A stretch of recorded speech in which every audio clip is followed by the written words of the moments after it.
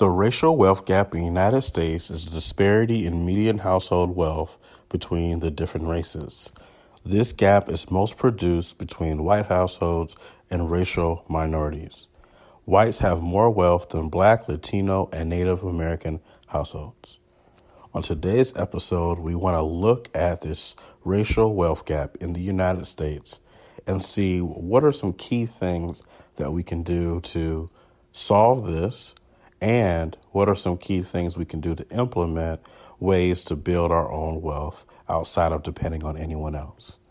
My name is DJ Motri of the Black Equity Network, and welcome to the Black Equity Podcast.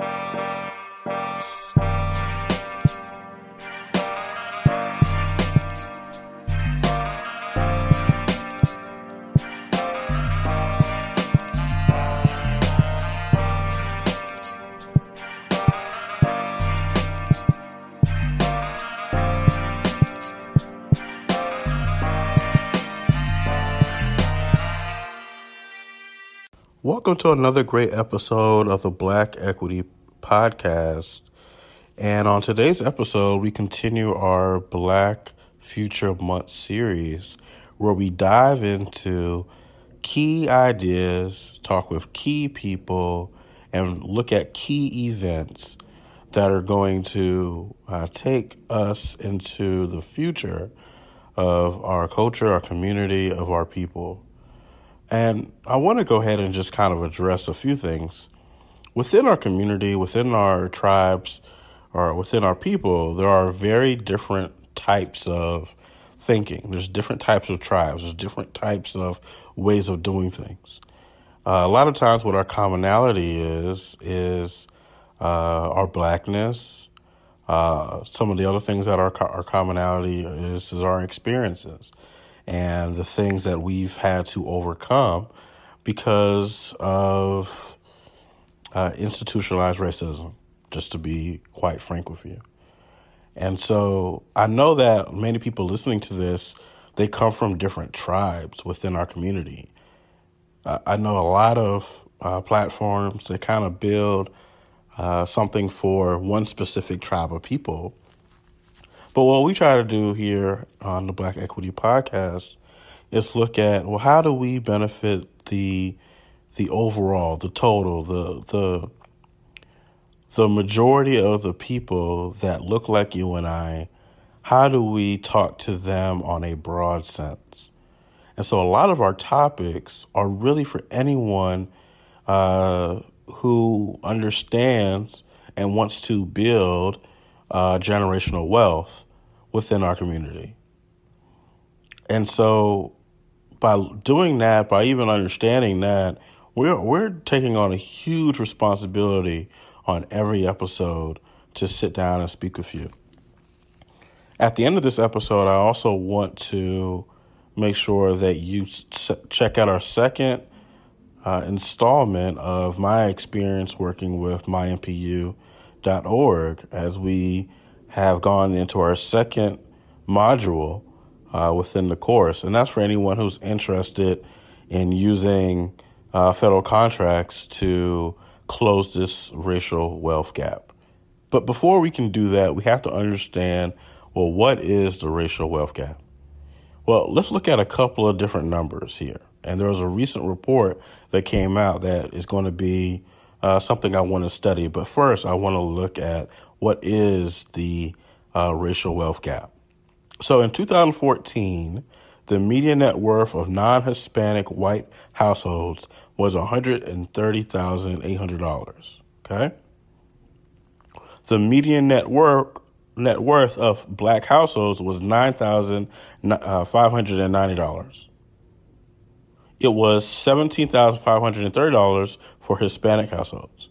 Native American wealth has not even been measured since 2000. At that time, their median household net worth was just $5,700. So just those numbers alone, the median net worth of a white household was $130,000. That's the median. That's the average. So there's going to be a certain amount of people who are way above that and a certain amount of people who are beneath that. Okay? The median net worth of black households was $9,590. The median, that's the average. So there'll be some people who are above that, but there's actually some people who are less than that. That's $10,000 of net worth. Now, some people say, well, net worth is something that is really hard to use that to kind of gauge the value of something. And that I actually agree with that. But I do want to, at least in this situation, point out, what does net worth mean? Net worth is the value of all the non-financial and financial assets owned by institutional unit or sector minus the value of its outstanding liabilities. So you'll notice within the culture, people are talking about assets, they're talking about liabilities, and when you take away the liabilities from the assets, you have net worth. Okay? Now, if you are just coming into this series, this is part 2. On our first installment of Black Future Month, we talked about acquiring, and we talked about how the difference between acquiring and buying. And one of those differences is when you acquire, you gain an asset. So hopefully you're starting to see, well, on this second installment, how it's building up on top of what we talked about on acquiring. So because we're looking at the racial wealth gap, and we're seeing that the median average for black households is $9,590, it is safe to assume that we, the majority, the median, the average individual within our community does not own enough assets. Now, if you want to know what those assets are, we talked about that on the previous episode. But it would seem to me that either we own a lot of assets and just double the liabilities, or we just don't own enough assets, or a mixture of everything, a mixture of both, right? So I wanted to look at that because there's a recent article that has come out, and I think it deserves our attention. Before I get to that, before I get to a recent article that came out this week, I want to pose a question that I would love for people who are listening to send us a message. Have you sat down and decided, well, what is my net worth? Is that even something that's important to you? For some, people believe that net worth doesn't really truly measure, your true value. What really matters is, how are you cash flowing? Because what ends up happening is you can have a huge net worth because you have things that are intangible. You have things that you can't quickly turn into money. And so you have this huge net worth because of a house or something like that, but the actual house isn't actually bringing you any money. And it actually ends up being a liability more than anything else. So there are some arguments there, but my question to you would be, have you actually sat down to look at your net worth? Because in our community, they are saying that it's less. The median average is less than $10,000 of net worth. So there's an article that comes out this week that catches my attention. It is entitled, and this is from Yahoo Finance. It says the TIAA CEO, Roger Ferguson, how to close the $1 trillion racial wealth gap. And so on this episode, I want to dive into this article and see what things that they're saying or what he's saying that we can do to improve our community. So this article comes out from Yahoo Finance from TIAA CEO Roger Ferguson, how to close the $1 trillion racial wealth gap. And so I want to go over this and kind of dive into some of the things that are being proposed and some of the things to look at. I think it's very important for us in this moment of time to pay attention to the advice of people who are putting it out. It doesn't mean that they're right. There may be some wisdom inside of it, and there may not be. But I think it's good to stop and take a second to pay attention. This article was pushed out on February 4th, and it is written by Sybil Marcellus. And it starts off by saying, Ferguson manages $1.3 trillion worth of assets as the CEO of TIAA, which provides investments and retirement plan services, and is one of just 4 African Americans at the helm of a Fortune 500 company. So I think this is very important for the Black Equity Podcast for us to take a second and say, okay, well, he's one of the 4 African Americans over a Fortune 500 company. Let's see, what does he have to say? What is his thoughts?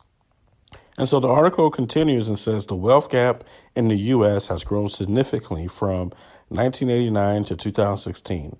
The richest 10% of families with at least $1.2 million in net worth own 77% of the wealth in the U.S. So let's read that again. And I want to talk about that.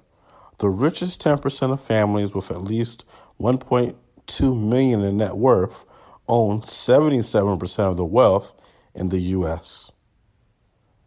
Now, many people would say, well, how dare they? How dare these people go out there, make this money, and own all the wealth?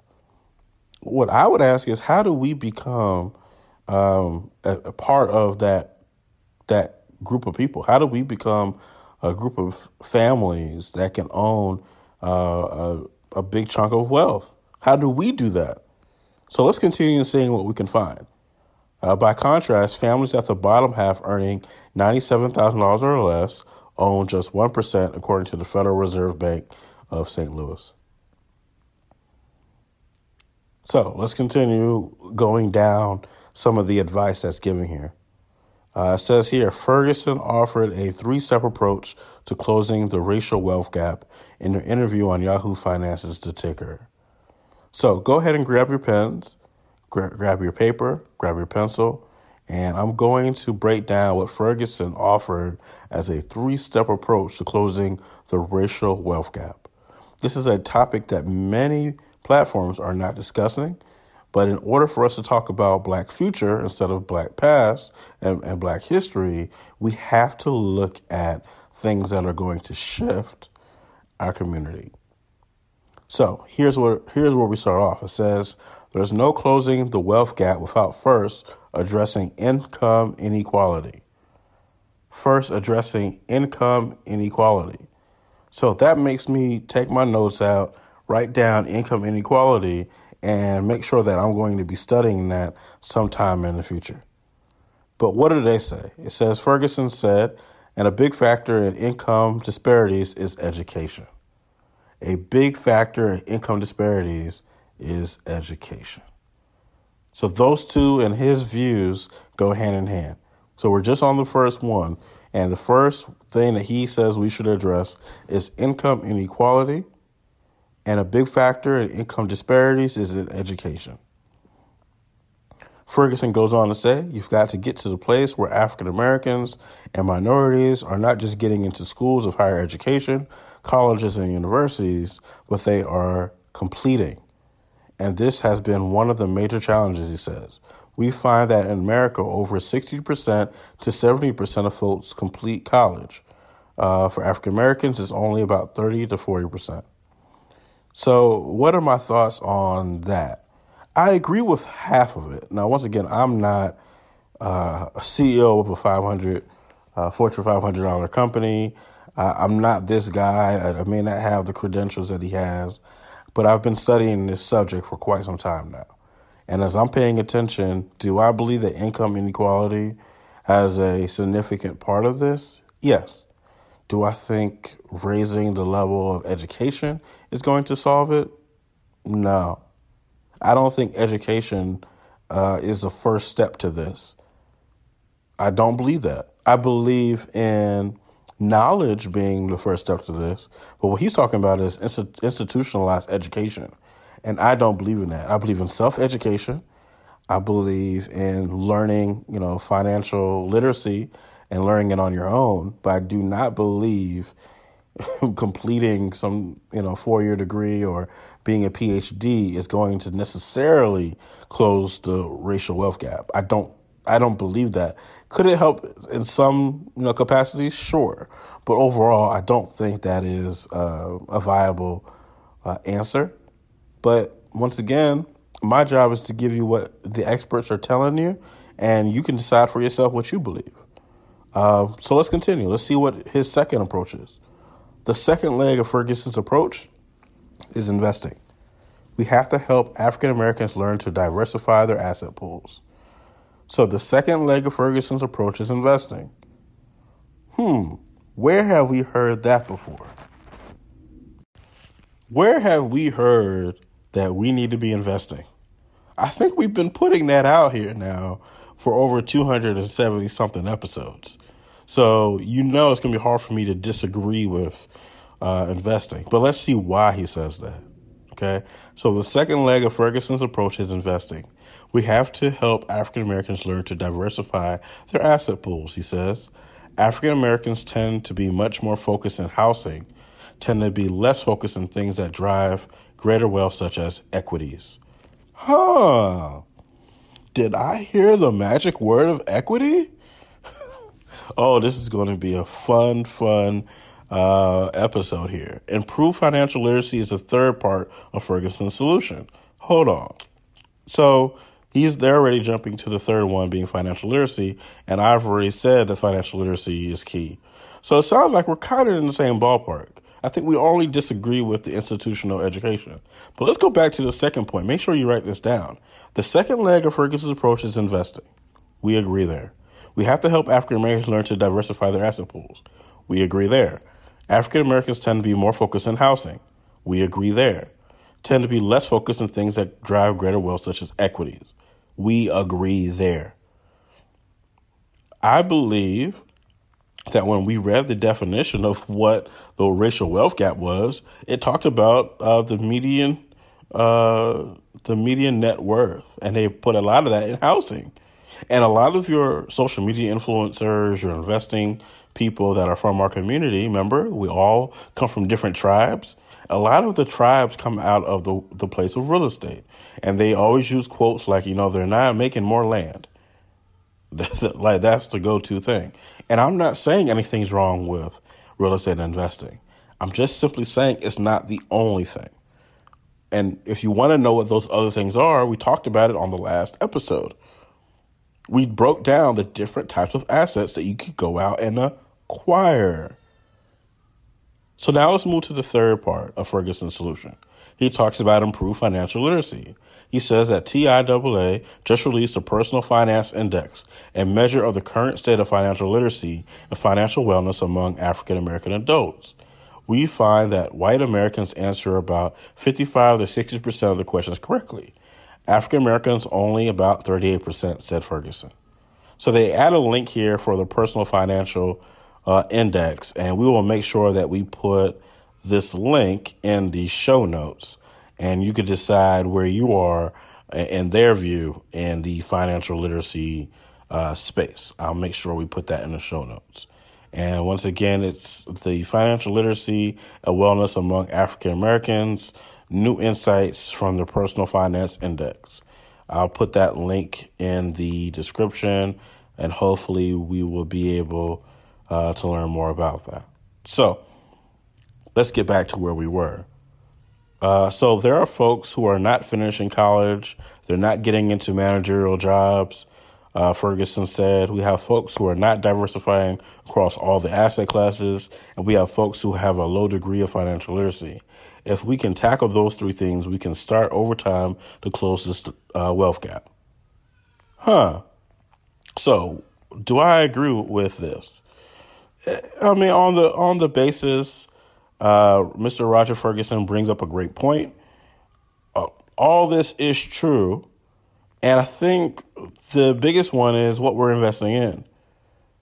I think that is key. Investing more into businesses, learning to acquire businesses. I think that's going to be key as we move forward. Even what we were talking about on the last episode, where you can acquire, government contracts, acquire approval for grants. There's more. The key to acquiring is anything of economic value.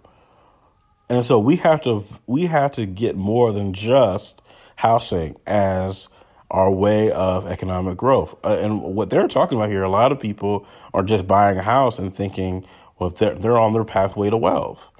And what many people, even in the real estate investment community, they're saying, no, you need to look at buying multifamily units. You need to look at investing in apartments, hotels. And we've had those conversations live here on the Black Equity Podcast.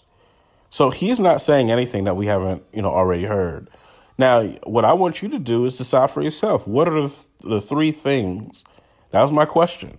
What are the three things that you believe are causing the racial wealth gap, and how are you going to improve your own financial outlook moving forward? How do you make sure your net worth is closer to $130,000 than it is to $10,000? How do we make sure we close that racial wealth gap?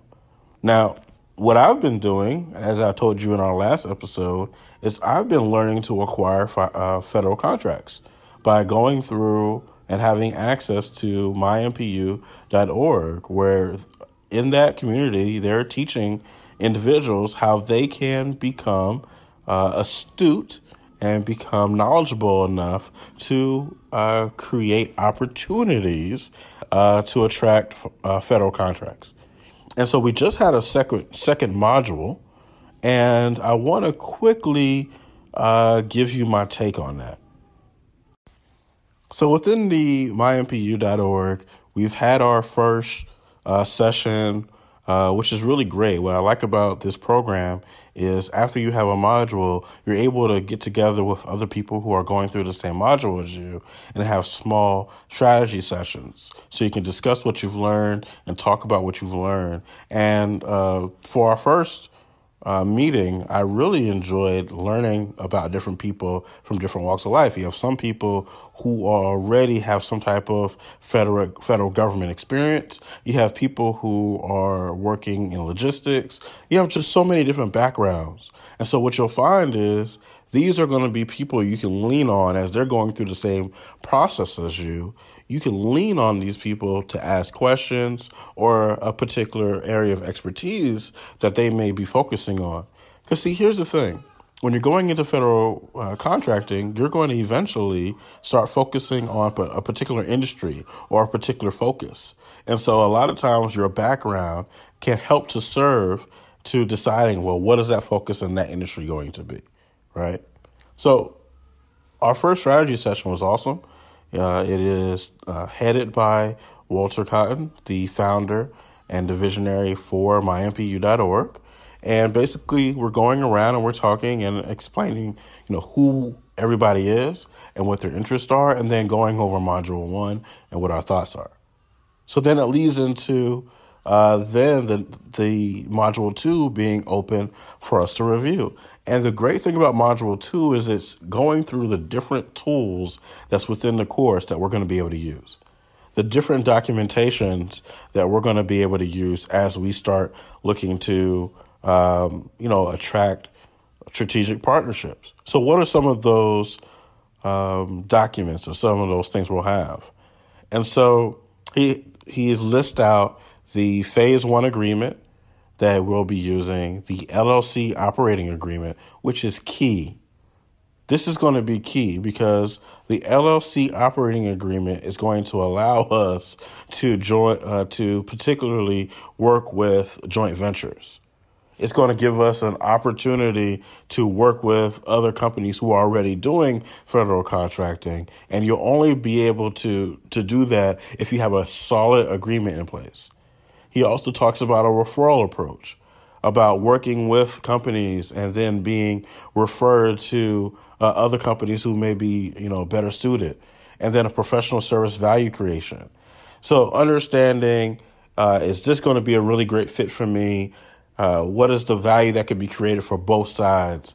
So really what I'm learning in the second module is not just how to attract federal contracts. I'm really learning how to operate business at the highest level. Because with these federal contracts, you're dealing with multi-million-dollar contracts. Some are multi-billion-dollar contracts. And so this is business at the highest level. It just happens to be going on through the federal government. And so these documents that are being handed in a second module, it says here in Module 2 of Government Contracting, we unpack the essential tools you need to be successful in this arena.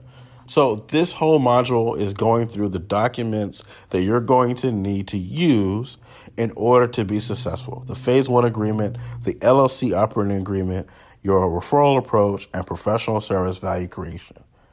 So if this is something that interests you, I would head over to mympu.org and to learn more.